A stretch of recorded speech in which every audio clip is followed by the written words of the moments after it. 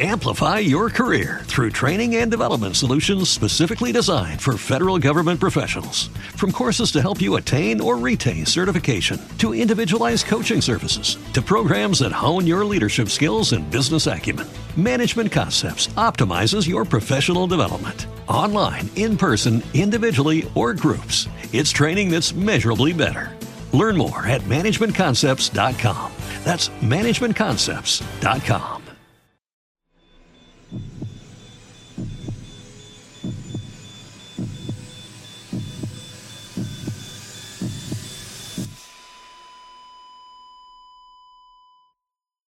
Our episodes deal with serious and often distressing incidents. If you feel at any time you need support, please contact your local crisis centre.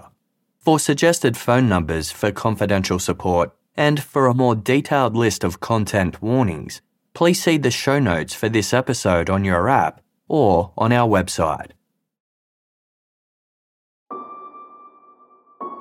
Ed Chambers would do anything for his wife, Marguerite. The couple, who lived in the city of Grand Rapids, Michigan, were a team. Together, they had provided a safe and loving home for 4 children and built successful careers. But in 1972, Ed noticed a change in Marguerite's personality. His highly intelligent and quick-witted wife became forgetful and confused. After seeking medical advice, the couple received devastating news. At 42 years old, Marguerite had Alzheimer's disease, an incurable type of dementia that destroys memory and thinking skills. Over the following years, Marguerite became frail and was unable to carry out the simplest of everyday tasks. Ed took an early retirement to help his wife, but by the early 1980s, he accepted that Marguerite needed round-the-clock care by professionals. Live-in care facilities around Grand Rapids at that time were few and far between, so Marguerite's name was added to a long list of applicants. After a 2-year wait, a bed became available at Alpine Manor. Situated on the outskirts of Grand Rapids and backing onto a densely wooded area, the 208-bed nursing home was only 3 blocks from the Chambers house. This meant Ed could visit Marguerite as often as he wanted. He couldn't believe his luck. When Ed Chambers approached the single-story brick facility, he was greeted by the director of nursing, who gave him a tour. Alpine Manor was divided into 4 wings. Each wing had its own nursing station. The facility was very clean and the staff were polite and well-presented. In a common area, residents sat together chatting and playing games. Ed had anticipated that the nursing home would be sterile and cold, so he was delighted to see that the floors were carpeted, curtains hung from the windows, and artwork lined the walls. Residents could visit a beauty shop, and there was a designated dining room for meals. There were even craft activities and social studies classes on offer. Although Ed felt immense guilt at having to move Marguerite into Alpine Manor, its homely atmosphere helped ease some of the pain. The director of nursing reassured Ed, telling him that Alpine Manor had been assessed by the Michigan Health Department as a standout nursing home facility. By the mid-1980s, Marguerite Chambers could no longer walk or talk. She spent all day in bed, often curled in a ball and rocking back and forth. Ed still visited her every day. The minute Marguerite heard his voice, she stopped rocking and reached her hand up for him to take. He sat beside her, holding her hand and talking to her. Occasionally, she would make eye contact. Ed knew that she still recognized him. Each night, Ed tucked Marguerite into bed and left her to the care of the staff at Alpine Manor.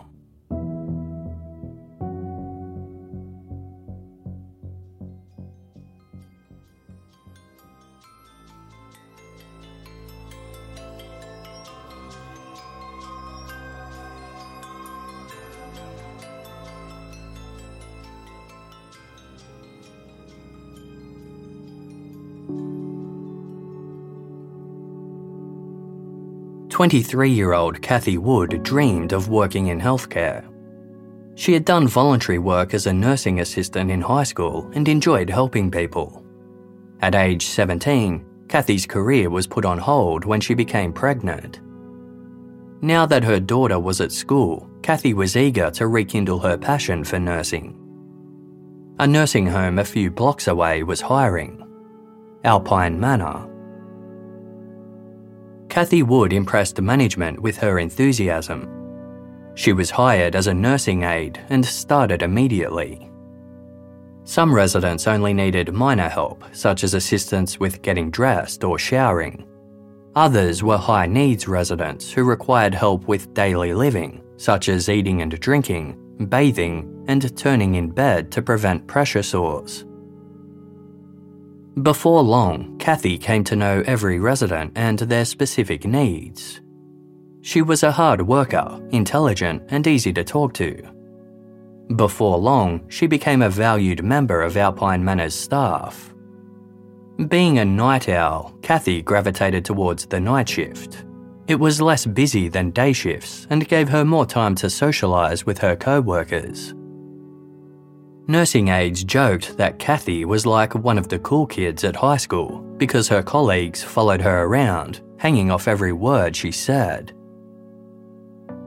Kathy Wood wasn't used to the attention. She had struggled with her weight her entire life, reaching almost 450 pounds after the birth of her daughter. As a result, she spent most of her married life indoors, fearful of the judgment of strangers. But at Alpine Manor, Kathy was showered with compliments. She began taking double shifts just to spend more time with her colleagues. Over the following months, Kathy's husband Ken watched as she changed before his eyes. Most of Kathy's days off were spent socialising with Alpine Manor staff. She never used to drink alcohol, but returned home from these get-togethers drunk and high on cannabis. The once dedicated stay-at-home wife and mother now had a little interest in spending time with her daughter and fought with Ken often. When they weren't fighting, Kathy told Ken all the work gossip. Love triangles among the nursing aides were common, as were drunken threesomes and altercations between love rivals. Fighting among staff members often occurred at work, while residents listened on, unable to extricate themselves from the toxic environment. As Kathy pumped Ken full of staff secrets, he often thought to himself, "What the hell is going on at Alpine Manor?"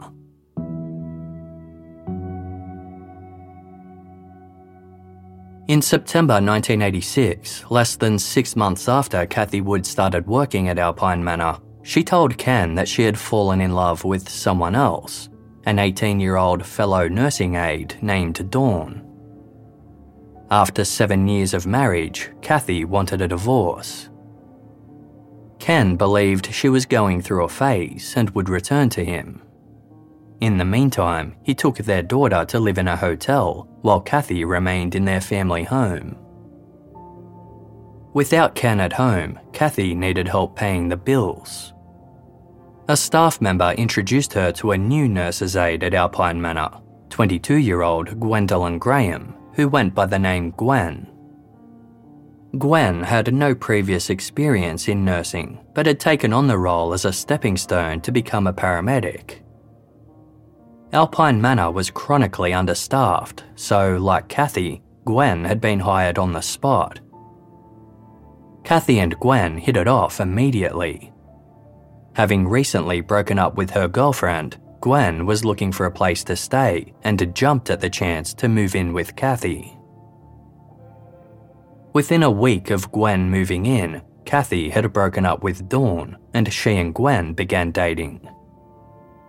Alpine Manor's nursing staff were amused at the couple's appearance.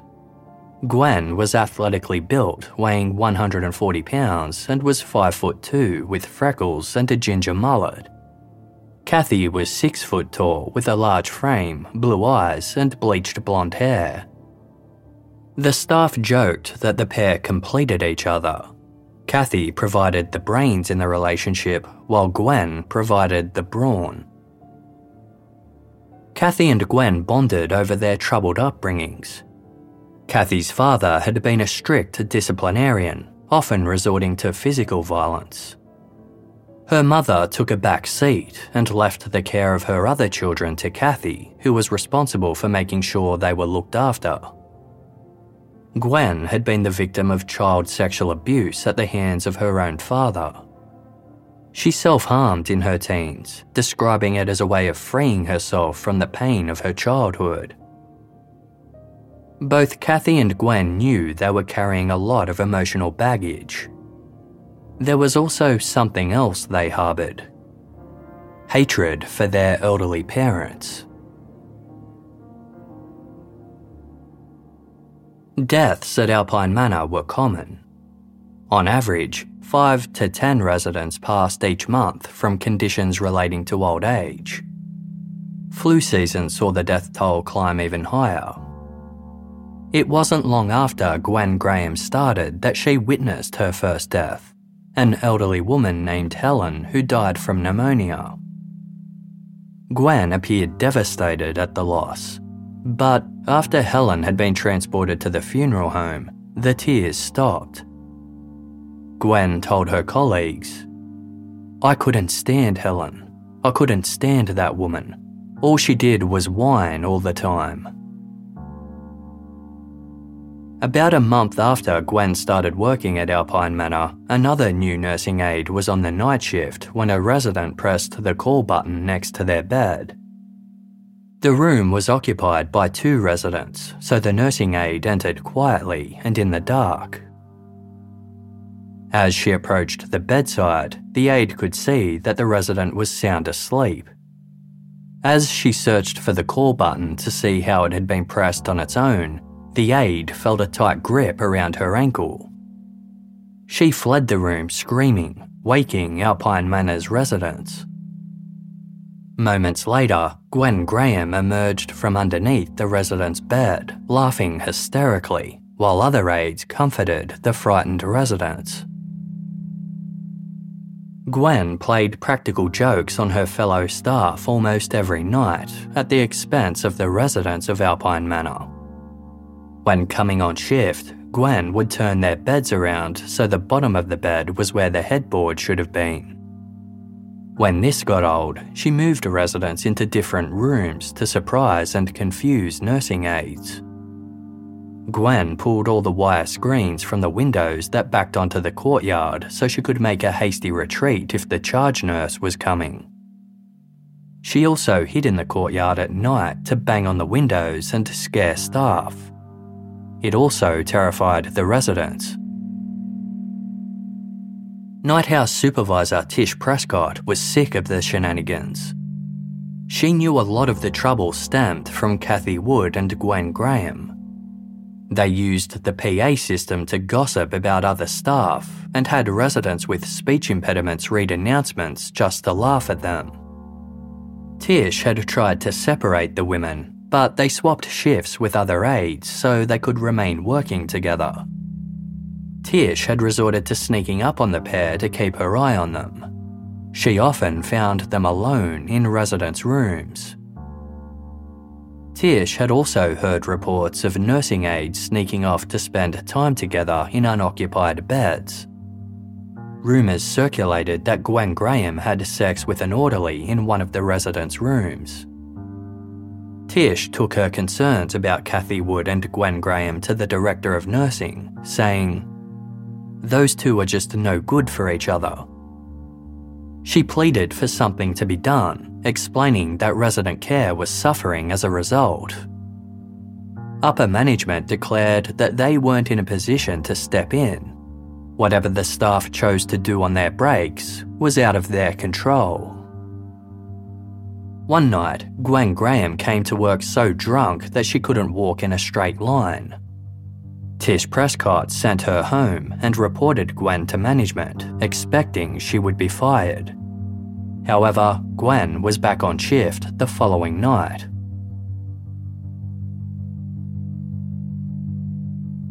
At 4:30 one morning in December 1986, Nancy Hahn was woken by her telephone ringing.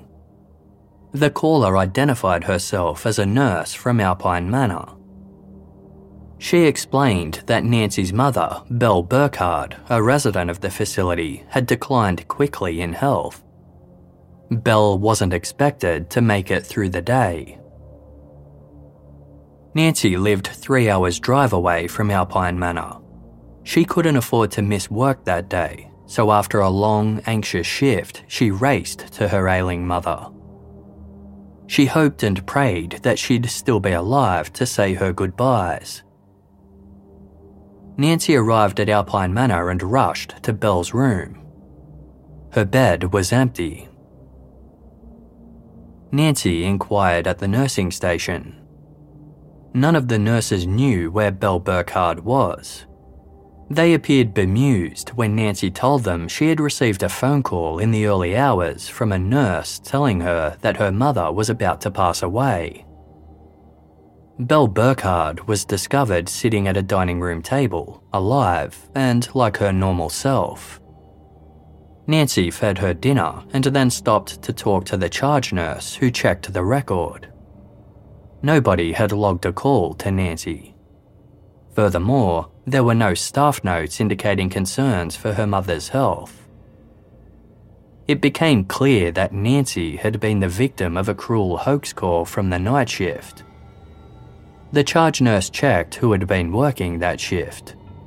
One name stood out: Kathy Wood. At the end of 1986, an anonymous complaint was made to the Michigan Health Department regarding the level of care at Alpine Manor. There were reports of residents sitting in soiled incontinence aids for hours and only being bathed once a week. Staff turnover was cited as the main reason for the lack of care. 112 nurses' aides had been hired during that year. By October, 71 had left. To quell public concern, Alpine Manor was subject to an unannounced visit from a health inspector. A lot had changed in recent years. One staff member described Alpine Manor as having an eerie atmosphere. Residents were treated like children. Staff spoke to them in childlike voices and styled the female residents' long hair into pigtails. The craft room now only contained children's colouring books and a few crayons. Cartoon pictures and drawings were taped to the walls. Residents reliant on wheelchairs were pushed together with nothing to keep them occupied. Meanwhile, a local radio station blasted over the PA system to drown out the screams from residents with dementia. Following the visit from the health inspector, a report was issued. It found that Alpine Manor was safely practicing within state guidelines. No further follow-up was needed.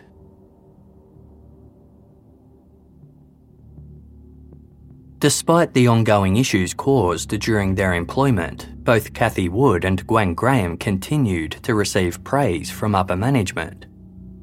They regarded the women as extremely hard workers. Both often pulled double shifts to make up for understaffing.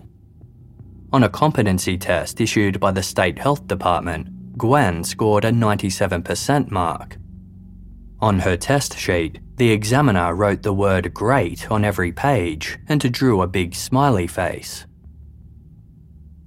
They were particularly impressed with Gwen's use of washcloths. On her exam paper, Gwen wrote that she rolled them up into log shapes and put them in the palms of residents' clenched hands to stop their fingernails from digging into their skin. She always carried washcloths with her and could be seen with at least one flapping from the back pocket of her pants at all times. Kathy and Gwen had a tight friendship circle of fellow nursing aides, but there were a few staff members who saw through their charade. They regarded Kathy and Gwen as bullies and liars who ruled through intimidation. Kathy once complained about a fellow aide she didn't like to a superior, saying that the aide wasn't changing incontinence aids overnight. The charge nurse accompanied Kathy and found a resident lying in a puddle of urine. Later, it transpired that Kathy had asked Gwen to pour cups of water over the residents' legs to make them soaking wet. As detailed in the book Forever and 5 Days by Lowell Caulfield, Gwen later said, "Everybody was scared of Kathy. Kathy would fuck with you. That was just her thing, and everybody knew it. It kinda made me feel good because she was my girl, and as long as she was my girl, nobody was going to fuck with me." One morning, a nursing aide was working with Kathy to dress a particularly difficult resident. All day he screamed and yelled, yet whenever he saw Kathy Wood, he quietened straight away. Nurses had previously joked about Kathy's ability to silence the man. On this occasion, the nursing aide asked Kathy how she managed to quiet him. "Just watch," Kathy said. She proceeded to whisper something into the man's ear. Within seconds, he became fearful and silent. The aide asked Kathy what she had said. With a smile, she replied, "I said, go ahead, scream one more time. But look at me, I'm bigger than you. I'm huge, in fact. You are helpless, I am not. You scream one more time and I will kill you, and there will be nothing you can do to stop me." The aide considered reporting Kathy Wood's remark to management, but she was too frightened of the fallout from Kathy and Gwen and chose to keep it to herself. Nights later, a nursing aide named LaDonna was working the night shift when she answered the call button of 87-year-old Clara Pierce. Clara had been at Alpine Manor for 6 years and suffered from dementia. She was still quite lucid and could hold conversations with the staff. As soon as LaDonna entered her room, Clara screamed, "They're gonna kill me. They whisper to me that they are going to kill me." Clara had recently been found wandering the halls at night, so the doctor had ordered that her wrists be tied to the bed while she was sleeping. LaDonna released Clara and escorted her to the bathroom and back to bed. As LaDonna reapplied Clara's restraints, she begged not to be tied up, yelling, "You don't understand. They're coming to kill me." LaDonna reassured Clara that no one was coming to kill her. LaDonna turned off the light and left Clara alone, strapped to her bed.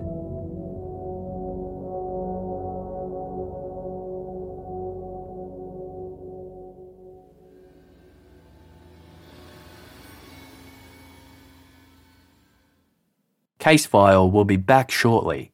Thank you for supporting us by listening to this episode's sponsors.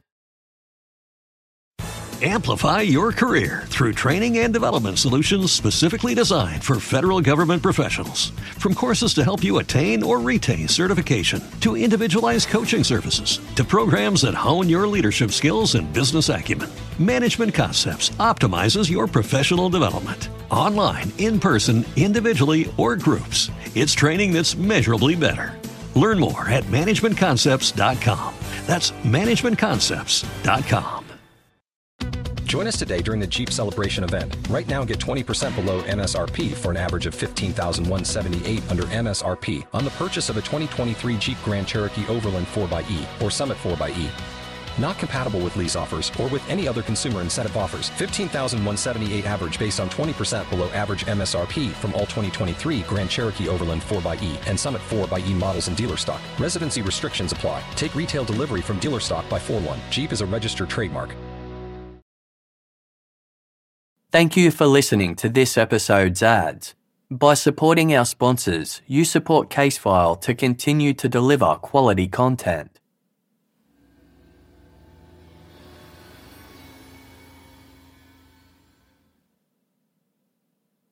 On Christmas Day 1986, Ed Chambers drove to Alpine Manor to visit his wife, Marguerite. He was joined by his daughter, Jan, who had some warm clothing to give her ailing mother. Marguerite's room in Alpine Manor always seemed to be cold, and Marguerite often kicked off her bedsheets with her rocking movements. Upon arriving at Alpine Manor, Jan noticed dried food caked around her mother's mouth, indicating that she hadn't been cleaned since her last meal. Jan found a washcloth and dampened it. When she went to wipe her mother's face with it, Marguerite jumped.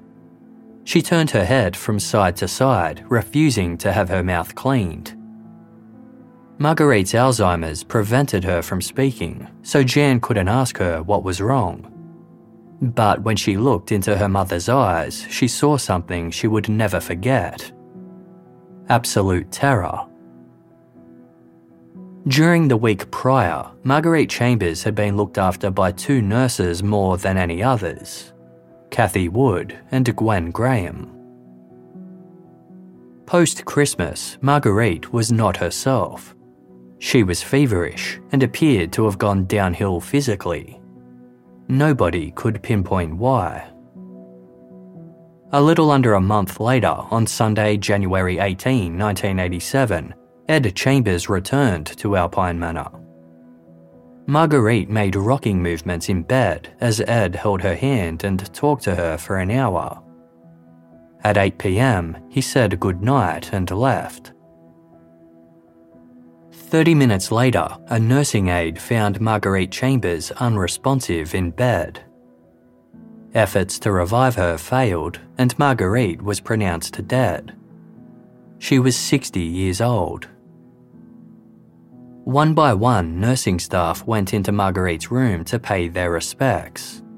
Among them were Kathy Wood and Gwen Graham. As per protocol following a death at Alpine Manor, the charge nurse phoned the facility's on-call doctor. It was a Sunday night, and he didn't want to drive through the heavy snow to examine Marguerite's body in person. Instead, he ordered her to be transferred to the mortuary over the phone. The following day, the doctor signed Marguerite's death certificate without having seen her body. Under the cause of death, he wrote, "Heart attack." 3 weeks later, on the morning of Tuesday, February 3, a registered nurse began her shift at Alpine Manor. She soon noticed that a 95-year-old resident named Myrtle Luce had blood dripping from her nose. The nurse applied a compress and made a note of the incident, but didn't think any more about it.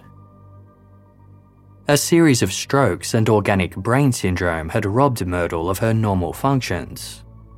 Although she was somewhat aware of what was going on around her, she could no longer walk or talk. Myrtle spent the majority of her time curled up in bed in the fetal position. The only time Myrtle seemed to know what was going on around her was when her son came to visit. When she saw him, Myrtle changed instantly. She smiled and patted his face. Because of her high care needs, Kathy Wood openly complained to her colleagues that she didn't like Myrtle Luce. She found her too difficult to take care of. A week after Myrtle was treated for her unexplained bloody nose, a nurse aide found her deceased in bed. This time, her nose was covered in mucus and looked bruised. On the mattress beside Myrtle's body was a rolled-up washcloth. Myrtle's body was sent directly to the mortuary by the Alpine Manor doctor without examination, as in the case of Marguerite Chambers. And like that incident, the doctor listed Myrtle's cause of death as heart attack. Myrtle's loved ones were surprised by the news of her sudden death. She had undergone a physical exam just days earlier, during which the doctor had described her heart health as impeccable. Following Myrtle's funeral, her family penned a card to the Alpine Manor staff to thank them for the care and compassion they had shown Myrtle while she was alive. It was pinned to the staff bulletin board. Days later, Kathy Wood and Gwen Graham invited Kathy's ex-girlfriend Dawn over to their place. As they sat in the living room drinking, Gwen casually mentioned that she had been responsible for Myrtle's death. Gwen asked Dawn if she wanted to see proof. Dawn followed Gwen and Kathy into the bedroom. On a shelf lay a single sock. "This belonged to her," Gwen said. Dawn was well aware of the twisted pranks and mind games the couple often played. She passed off the comment as a sick joke. Kathy was known to steal from the residents of Alpine Manor, once taking a resident's rosary beads to hang from the rearview mirror of her truck. The more Dawn thought about it, the more she believed that the pair had just stolen a sock or that it belonged to Kathy. Dawn told herself, "Gwen's just fucking with me."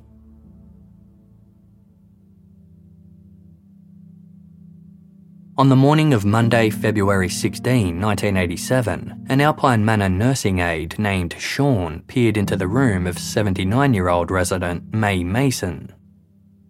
May, who had Alzheimer's disease, was awake. She fidgeted with her hands in bed and seemed agitated. Sean took a damp washcloth to freshen May, wiping it over her face and hands. But this only heightened May's distress.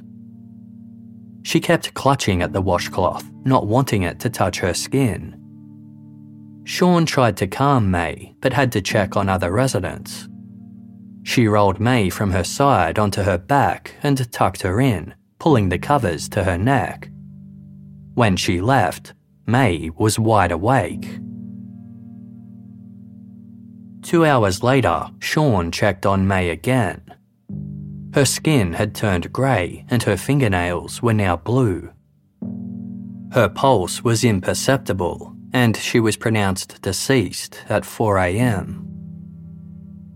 Sean was devastated and sought support from her colleagues. Fellow aide Gwen Graham did her best to comfort her. May Mason's cause of death was listed as cardiac arrest by her family physician. Her death came 6 days after Myrtle Loose. The next day, 74-year-old Alpine Manor resident Belle Burkhard was found to have bruising to her face, particularly around her nose and right cheek. The injuries were reported to management. As Belle often suffered from seizures, they put the injuries down to an unwitnessed seizure during the night. It was assumed she must have hit her head on the bed's metal railings. The nurse assigned to Belle that night was Kathy Wood. She was never questioned about it, and it wasn't investigated further. Kathy often complained to other staff about Belle Burkhard's high care needs. She didn't like Belle. The feeling was mutual. Belle made it difficult for Kathy to turn her, often gripping onto bed bars. Whenever Kathy tried to verbally intimidate her, Belle would just laugh in her face. At 3 a.m. on Thursday, February 26, Kathy volunteered to supervise the nurses' station while the other staff went on break. Belle Burkhard was found deceased a few hours later.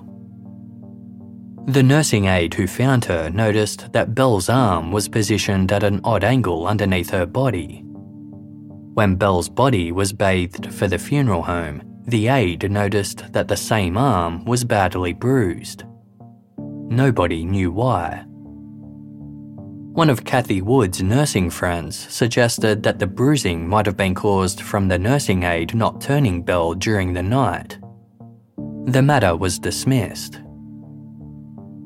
Belle was released to the mortuary without a doctor viewing her body. The cause of death was listed as a heart attack. Like Myrtle Loose's family, Belle Burkhard's couldn't believe what had happened. During a checkup a week prior, the doctor had mentioned her heart was fine.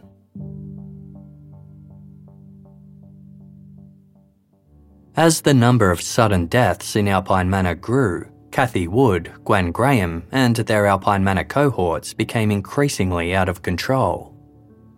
The couple would host wild parties at their home on their days off, during which staff in attendance would run down the street topless. For no discernible reason, the disorderly group would get into physical fights with each other at pubs and clubs, resulting in serious injuries. Nursing aide LaDonna had 2 of her teeth knocked out during one inexplicable altercation. In the book, Forever and 5 Days, LaDonna said, "We had all gone crazy. We didn't care for each other's feelings. We didn't have any feelings." One day, in April 1987, a nursing aide named Catherine snuck through the back door of Alpine Manor and into the Director of Nursing's office. With a black eye, her arm in a sling, and a cracked rib, Catherine didn't want to be seen by her colleagues as she asked for time off. Initially brushing off her injuries as the result of an accident, the truth was soon uncovered. Kathy Wood had lured Catherine to a deserted area on the outskirts of Grand Rapids with the pretense of hooking up. Other nursing aides were also there, watching in amusement as Gwen Graham confronted Catherine. She knocked her to the ground, then punched and kicked her repeatedly in the chest and stomach. Gwen was called into the office and asked if the story was true. Smiling, Gwen explained, "I wouldn't do something like that." She left the office and faced no repercussions. The incident had staff terrified of Kathy and Gwen, with many refusing to work with them. Reports continued to flood management about the pair's toxic behaviour. Yet, when given a report about Kathy's bullying, the Alpine Manor manager ripped it up and threw it in the bin. She was friends with Kathy and didn't want her to get into trouble. Instead, the manager decided to separate Kathy from the aides that were making the allegations against her. Kathy was called into the manager's office and was given the good news.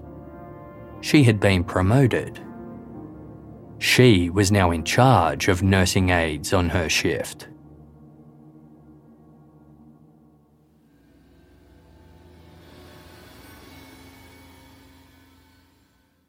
Case File will be back shortly. Thank you for supporting us by listening to this episode's sponsors. Amplify your career through training and development solutions specifically designed for federal government professionals. From courses to help you attain or retain certification, to individualized coaching services, to programs that hone your leadership skills and business acumen, Management Concepts optimizes your professional development. Online, in person, individually, or groups, it's training that's measurably better.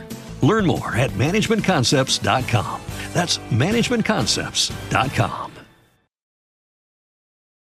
Thank you for listening to this episode's ads. By supporting our sponsors, you support Casefile to continue to deliver quality content.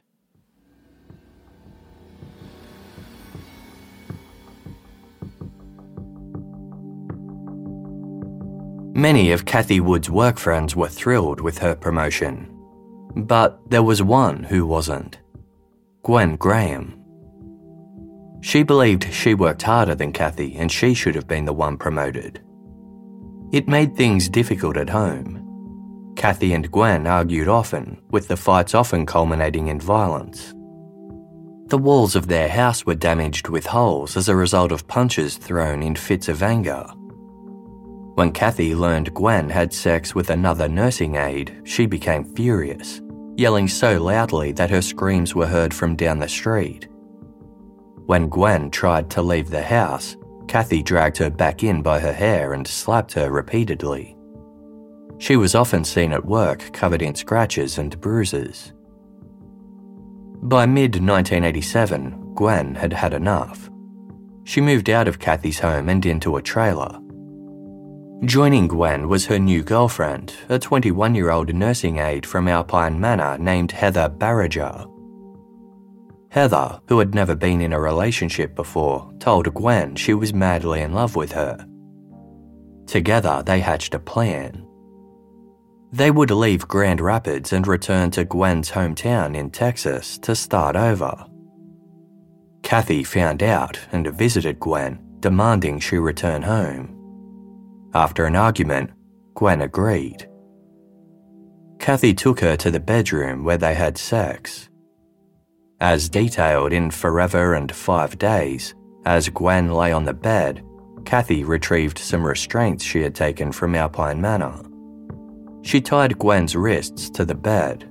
Then she walked to the foot of the bed. In her hands was a loaded gun that belonged to Gwen. Kathy inserted the gun barrel into Gwen's body, threatening, "I'll kill you." Kathy left Gwen tied up for 3 hours. When she returned, Kathy removed the gun and untied her. After a discussion, Kathy agreed it was over between them. Gwen returned to her girlfriend Heather. She asked why Gwen dropped everything to please Kathy. Gwen responded, "Kathy has something over me." Gwen and Heather decided now was the time to act. In August 1987, they packed their belongings into Gwen's car and fled for Texas. With nowhere else to turn, Kathy Wood returned to her ex-husband, Ken. She told him she and Gwen had done things she was afraid of. She wanted to tell Ken, but he had to promise her first that he would keep it secret. He gave her his word. After a moment's silence, Kathy said to him, "What's the worst thing you could think of to do to someone?" Ken replied, "Murder would be the worst." Thinking there was no way Kathy would murder someone, he was completely taken aback when she replied, "Well, try 6 times." Kathy told Ken about one of the residents they had killed, 97-year-old Edith Cook. Edith was one of the most popular residents among staff and other residents at Alpine Manor. She had been there for 6 years, once telling a social worker that Alpine Manor is grand, everything is all very lovely. She spent her days visiting and chatting to other residents. But in the months before her death, Edith's health deteriorated rapidly. One night, she was found with her legs poking through the metal bars on her bed. Pressure sores developed which turned into painful gangrene. Edith's condition was deemed to be palliative, meaning that she would not survive. At 2:30 on the morning of Thursday, April 7, 1987, Edith Cook was found deceased in her bed. The night nurse assigned to her care was Kathy Wood. Also working on the wing that night was Gwen Graham. In an effort to understand what his ex-wife had just confessed, Ken asked if Kathy and Gwen killed people to end their pain and suffering. Kathy replied, "No, we did it for fun."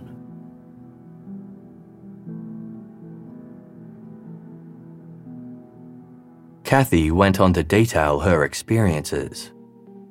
The idea to murder residents at Alpine Manor arose one day as she and Gwen sat at their dining table doing the morning crossword puzzle. Work had been getting boring, and the pair had always wondered what it would be like to kill. They chose 60-year-old Marguerite Chambers to be their first victim. On the night of Sunday, January 18, 1987, after Marguerite's husband left for the night, Kathy said she and Gwen approached her room. Keeping watch by the door, Kathy made sure the coast was clear as Gwen slipped inside. She held 2 washcloths rolled into log shapes. Kathy claimed that Gwen took one washcloth and positioned it under Marguerite's chin to support her jaw. She placed the other washcloth over Marguerite's nose. Then she squeezed hard. Marguerite thrashed in bed, trying to free herself, but Gwen easily overpowered the ailing woman. Marguerite then went limp. Gwen slipped out without drawing attention from anyone else and walked back to her assigned wing. Both she and Kathy were tending to other residents when Marguerite was found deceased less than 30 minutes later. This was not the first time Kathy and Gwen had tried to kill Marguerite. They had attempted the same method a month prior. Kathy explained that it had all gone to plan. They waited for the nursing aide assigned to Marguerite's care to find her dead. But Gwen had only rendered Marguerite unconscious. From this failed experience, Gwen learned she needed to suffocate her victim for a few minutes after they stopped moving. This attempted murder explained why Marguerite Chambers had been so terrified of having her face cleaned with a washcloth. Kathy gave a strange explanation as to why they targeted Marguerite Chambers first. At Alpine Manor, there was a logbook. Every time a resident passed away, their name was entered into the book with one entry per line. Marguerite started with the letter M. If they could find another 5 residents to kill with the initials they were looking for, then running down the page, they could spell out the word murder.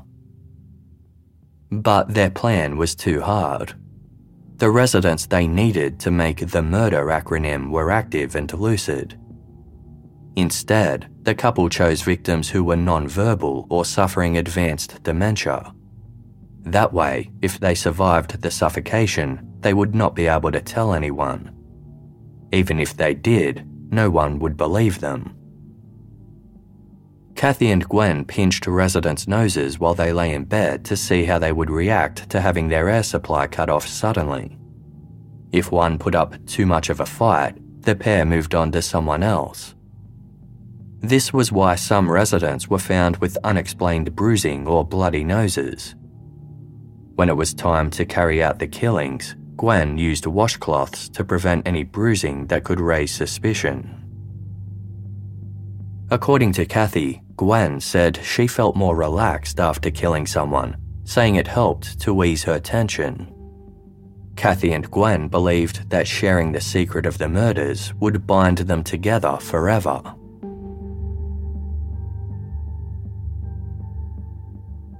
Ken struggled with what to do with the information Kathy had given him. He wanted to believe it was a fabricated story, but he didn't want to dismiss it entirely. Over a year passed as Ken agonized over what to do. During this time, he kept Kathy's confession to himself as she continued to work at Alpine Manor. On Thursday, October 6, 1988, Ken was driving past the police station when he made a last-minute decision. He went inside to report Kathy's allegations.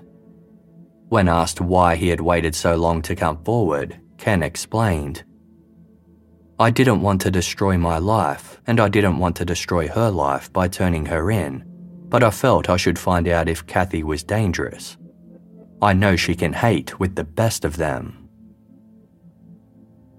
The following day, Kathy Wood was at work when a detective arrived at Alpine Manor. He found Kathy wandering the hall and told her he was taking her in for questioning. Kathy didn't act surprised or ask why. She grabbed her coat and accompanied the detective in silence. Kathy agreed to be interviewed. When told that her ex-husband had implicated her and Gwen Graham in the murder of an Alpine Manor resident, Kathy threw her head back and laughed.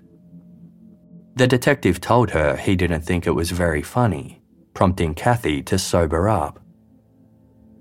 Kathy was an open book to detectives.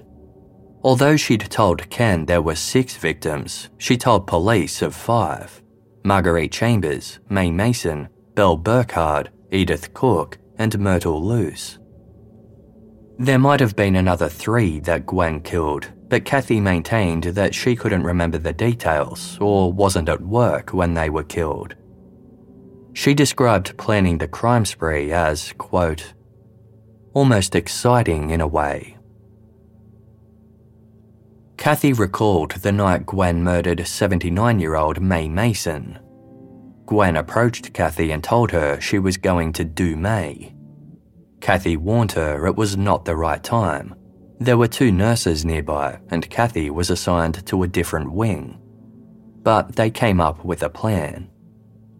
Kathy distracted the nurses with gossip while Gwen slipped into May's bedroom. They were very nearly discovered when Gwen killed Belle Burkhard. That morning, Kathy had volunteered to supervise the nurses' station while the other staff went on a break.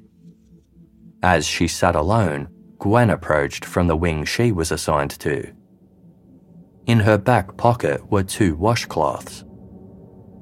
Kathy described how Gwen went into Belle Burkhard's room while Kathy kept an eye out front from the nurses' station. An intercom ran from Belle's room to the station. Kathy could hear a rustle of sheets and then groaning noises. For a few minutes, gurgling noises sounded over the intercom, and then stopped. Moments later, Gwen appeared from the room. Belle was discovered deceased by a nursing aide a few hours later, with her arm positioned at an odd angle underneath her body and severe bruising to the skin. According to Kathy, Gwen said that Belle had put up a tremendous fight. The bruising on her arm had been caused by Gwen kneeling on it to keep her still. During her police interview, Kathy was asked what would motivate Gwen to murder. She replied, "Gwen liked pain and painful things. She had a lot of pain in her life. I don't know if she wanted other people to feel the same." Kathy said her role in the murders ended because she grew tired of it and didn't want to be a lookout anymore. She never told Gwen to stop because she wanted her to be happy. Still, no further killings took place. The women had originally planned to take it in turns to kill, but Kathy said she could never bring herself to be the murderer. She explained, "Those people in there were like family to me, and I couldn't do that to them." Kathy asserted that Gwen had kept a memento of every victim. From Myrtle Luce, she took a sock. From Belle Burkhard, she took a jewelry. From Edith Cook, an earring. And from May Mason, a keyring trinket. From Marguerite Chambers, she took a balloon given to her with a bunch of flowers from her children. Gwen kept them in a shoebox in the bathroom, but there was a problem. Kathy explained that when Gwen moved out, she had thrown the box away. Police raided the Alpine Manor files pertaining to resident deaths at the time Kathy Wood and Gwen Graham worked together. Upper management showed little concern about the murder investigation. Alpine Manor had just received a glowing review from the government body that certified the nursing home for Medicaid. During their search, detectives uncovered a letter Kathy had written. It read in part, "I love you, Gwen. I think you're great. For this afternoon, I cannot wait. That's when we'll wake up, and that's when I'll kiss you. That's when I'll hold you. Oh, Gwen, I miss you. Bunny hop over here, and let me lick you on the ear. Oh, please say you'll be mine. Forever and 5 days." Detectives asked Kathy what the last line of her poem meant. She explained that it was their take on the Shakespearean line, "forever and a day." Every time they killed a resident, Kathy and Gwen added an extra day to the saying. Six days after Kathy's ex-husband first approached police, officers arrived at Gwen Graham's trailer in Texas, where she'd started a new life with girlfriend Heather. With no concrete evidence of murder having been uncovered yet, police arrested Gwen for writing bad checks 3 years earlier. They hoped that she might open up while sitting in the county jail. Instead, Gwen protested her innocence. She was so certain that she had nothing to do with the deaths at Alpine Manor that she offered to take a polygraph test. The operator told the lead detective on the case that in his mind, Gwen was a cold-blooded killer, but the results of the test were inconclusive. Gwen Graham was free to go. She went back to her new job as a nursing aide for a Texas hospital. Kathy Wood also took a polygraph test. As one of her first baseline questions, Kathy was asked what the best thing that ever happened to her was. She replied that it was her daughter. Then she changed her mind and said Gwen. As for the worst thing, Kathy immediately said that it was when Gwen left her. She was then asked, "Are you lying about Gwen to get her in trouble?" After 2 hours, the polygraph examiner was left with little doubt that Kathy was trying to manipulate the test. She was, quote, playing a subtle, intelligent game. He believed that Gwen Graham hadn't killed anyone. It was all a ploy mastered by Kathy, the ultimate revenge for Gwen leaving her. In a follow-up polygraph test, Kathy was asked why someone would make up a story like this. She replied, "They'd have to be awfully unhappy, awfully lonely. Maybe they even want to go to prison like I do because then they won't have to worry about anything." As the Alpine Manor murders investigation reached its 6th week, an excavator was brought to the Rosedale Memorial Cemetery. The decision had been made to excavate the remains of Marguerite Chambers and Edith Cook. Every other victim listed by Kathy Wood had been cremated. Marguerite's husband, Ed, had given the go-ahead. He was haunted by the realization that she might have been murdered, telling the Associated Press, "I went through Marguerite's death once. I don't want to go through it twice." Since news of the alleged murder, he had suffered nightmares every night about being suffocated in his sleep. Water had leaked inside Marguerite's coffin, making an examination of her body difficult due to decomposition. Both Marguerite's and Edith's mouths were checked, with the medical examiner hoping to find fibres of washcloths to support Kathy's murder theory. He also checked the skin on their faces for abrasions and checked their eyelids, looking for pinprick-sized bruises that can indicate suffocation. No fibres or signs of suffocation were found. Kathy claimed that when Gwen killed Edith Cook, she said she had made a mistake by suffocating her with her false teeth still in. If true, the examination would show abrasions to Edith's mouth, indicating that she had bitten down while being suffocated. They weren't there.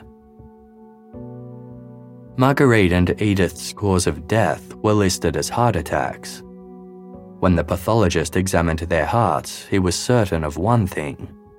Their hearts were in good condition and they had not died from a heart attack. Based on these findings and the circumstantial evidence provided by Kathy Wood, the medical examiner changed their cause of death from heart attack to homicide.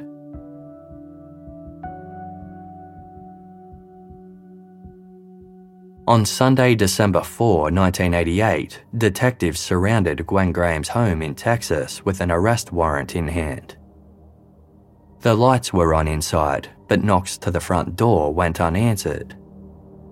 The trailer park manager revealed that Gwen and her girlfriend had fled weeks ago. He had no idea where they went. Detectives returned to their vehicles, and as they pulled up to an intersection, a Mustang drove by. Behind the wheel was Gwen Graham. She was swiftly arrested without incident and held on $1 million bond. Kathy Wood was arrested a few hours later. Al Van Dyke was sitting at home when he received a telephone call on behalf of Alpine Manor. Reading from a pre-written statement, the caller explained that the purpose of his call was to notify Al that his mother, Ruth Van Dyke, was a possible victim in a series of alleged homicides that happened at the nursing home. Al couldn't believe it. He was a former homicide detective himself. Another call went to Donald Urbanski, the nephew and legal guardian of 90-year-old Wanda. Having been told that Wanda had died from pneumonia, Donald said the realization that his aunt could have been murdered hit him like a bolt of lightning. He thought back to her last months in Alpine Manor, and something began to make sense. Staff were regularly contacting him to advise that Wanda had sustained bruising, abrasions, and lacerations. He had always wondered why. Wanda couldn't move. The representative from Alpine Manor made another 5 calls that day.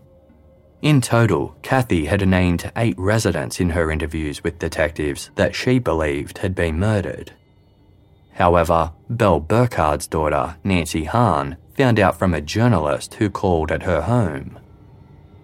When she rang Alpine Manor the following morning to find out why she hadn't been notified, the manager replied, "I'm sorry, it was an oversight." In January 1988, the Michigan Health Department conducted its own investigation. It found that Alpine Manor management had acted appropriately and had no reason to suspect that there was any elder abuse going on at the time of the murders. As news of the homicides broke, nursing staff were ordered not to speak to the press. One manager did tell reporters, "Kathy Wood's reviews were great. You couldn't ask for anyone more professional. Kathy was very popular. She was a favourite."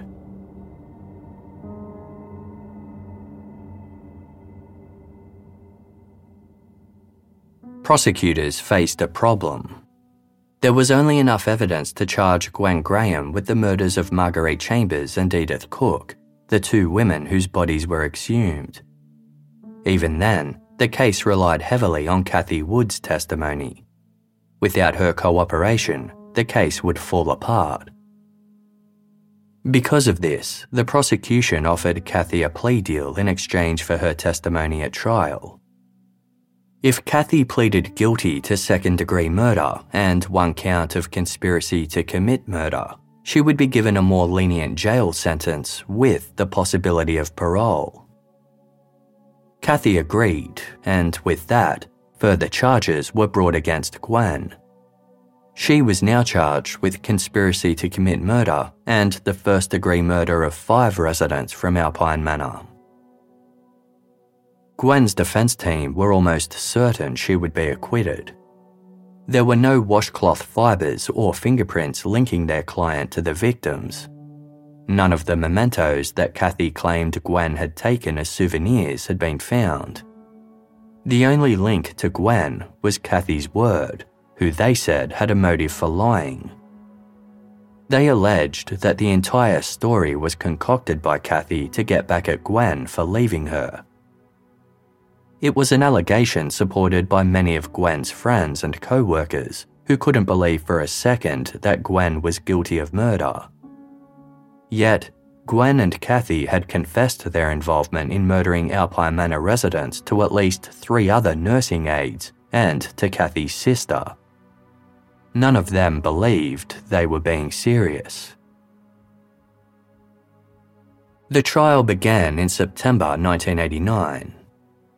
In his opening statements, the assistant prosecutor warned the jury that this is a bizarre case and it was committed by bizarre people. Kathy testified against Gwen for 2 full days. Appearing tearful and softly spoken, she detailed how she stood lookout while Gwen suffocated the victims of Alpine Manor. She appeared to the jury that she herself was a victim of Gwen's, testifying that she was the one who had been tied to their bed with a gun inserted in her vagina. The prosecution had one final witness to call. It was Gwen's girlfriend, Heather, who confirmed that she and Gwen were no longer a couple. Heather told the courtroom about the day police had first come to the trailer to search. After they visited, Heather asked if she had murdered residents of Alpine Manor. Gwen replied, yes. Not wanting to believe it, Heather replied, no, you didn't. Heather showed the jury how Gwen had shaken her by the shoulders, saying, I know you don't want to believe it, but I did it. I did. As Heather stepped down from the witness box and was escorted away, Gwen shouted, I still love you, Heather. The jury deliberated for 6 hours. For the first-degree murder of 5 victims and the charge of conspiracy to commit murder, Gwen Graham was found guilty. Gwen showed no emotion as the verdicts were read. She was sentenced to life in prison with no possibility of parole. Families of the victims crowded the steps outside the courtroom. They were collectively happy with the verdict, although Marguerite Chambers' husband, Ed, told reporters he wished Michigan still had the death penalty in place. His daughter, Jan, said, My mother can finally rest in peace. The scars will always be there, but it helps knowing the truth. One noticeable absence at the trial was Hazel Dredge, the daughter of murdered victim Myrtle Luce. Hazel had been a constant presence in Myrtle's life while she was alive. She visited Alpine Manor almost daily to make sure her mother was being cared for. But, like her mother, Hazel had succumbed to Alzheimer's disease. At the time of the trial, she was a resident at Alpine Manor. Following the trial, Alpine Manor released a statement to the media which read, Even though we find it difficult to believe that any of this actually happened, our primary goal is to help the well-being of residents and their families. We will continue to provide quality care in a supportive environment in our nursing home.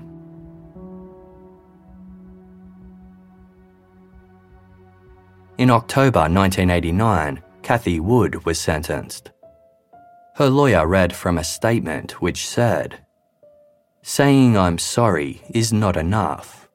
Mere words cannot express the remorse or guilt I'll have to live with for the rest of my life. Before handing down his sentence, the judge remarked, I'm most impressed by the fact that if it wasn't for you coming forward, I'm sure this matter never would have been cleared up. If I turned you loose today, I'm convinced you wouldn't do anything like this again. Kathy Wood was sentenced to 20 to 40 years in prison. With good behaviour, she would be eligible for parole after serving only 16. Many people believe that Kathy was more involved in the murders than simply standing lookout.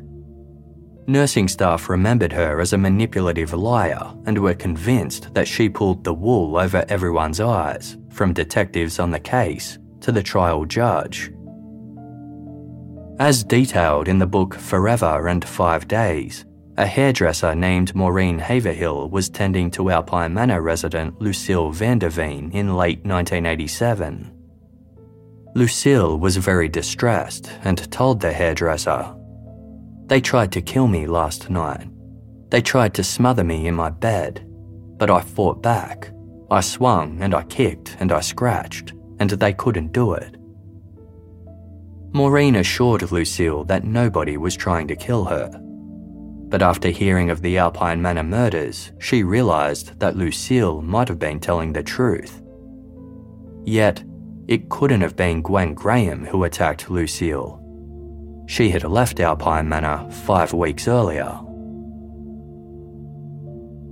A former inmate of Kathy Woods said she bragged about the murders in prison, showing other inmates clippings from newspapers about the case.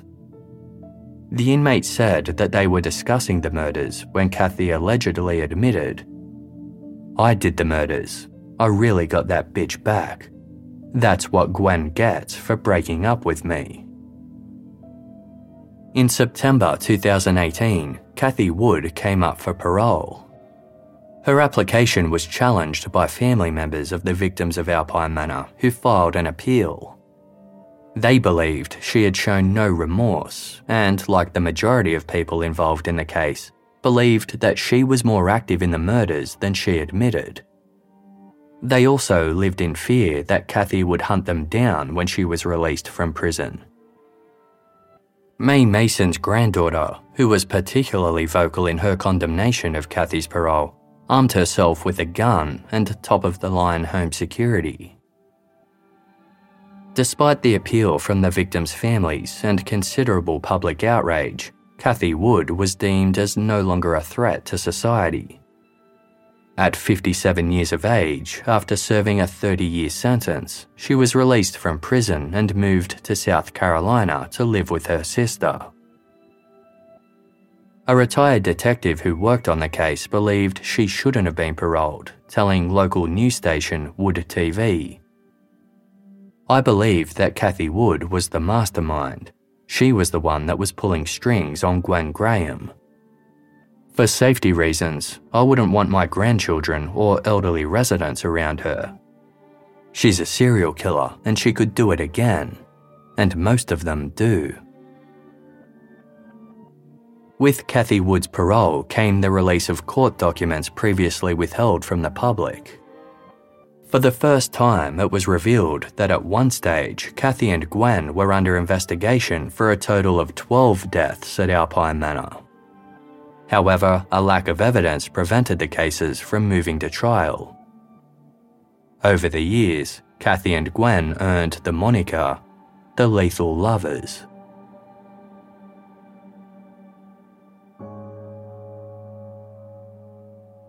A year after the trials, Alpine Manor was sold to a hospital group who extensively renovated and rebranded the nursing home. Legislation in Michigan was reviewed and nursing homes subject to more stringent conditions. In Michigan today, suspected odor abuse in nursing homes must be reported to Adult Protective Services investigators.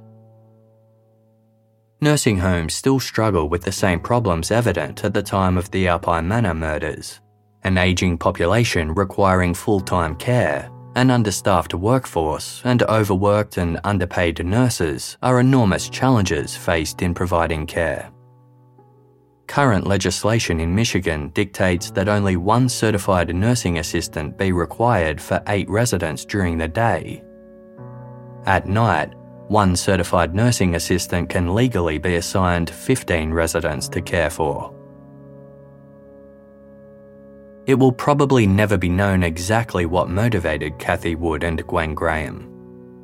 A lawyer who represented another nurse convicted of murdering dozens of elderly patients over the span of 2 decades in Kentucky and Ohio told the Detroit Free Press that the people that are commonly committing these crimes are those that are rejected by society or feel rejected. The only people they can lash out at are those less powerful than they are, the people they care for. Before Kathy Wood was sentenced, her ex-husband Ken wrote a letter to the judge.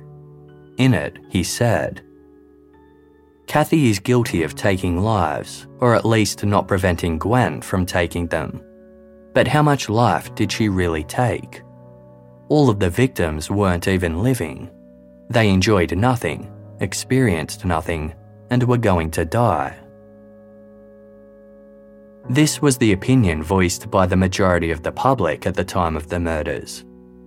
The general consensus was that Kathy and Gwen didn't deserve to be sentenced too harshly for their actions because they targeted the weak and sick. It was an opinion that devastated the victims' families.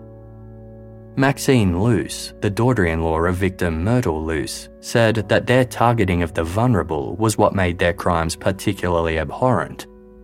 Quote, "When I think of Myrtle in that position and someone deliberately cutting off her breath, that's the horror of the thing. When they're so helpless, like children." Jan Enderman, Marguerite Chambers' daughter, said to Wood TV that she was devastated that she never got to say goodbye to her mother. Kathy and Gwen took that away from her. John Engman, son-in-law to victim May Mason, said, "May did not deserve this sort of death. None of those people did. They lived good lives and expected people would take care of them until they passed from natural causes."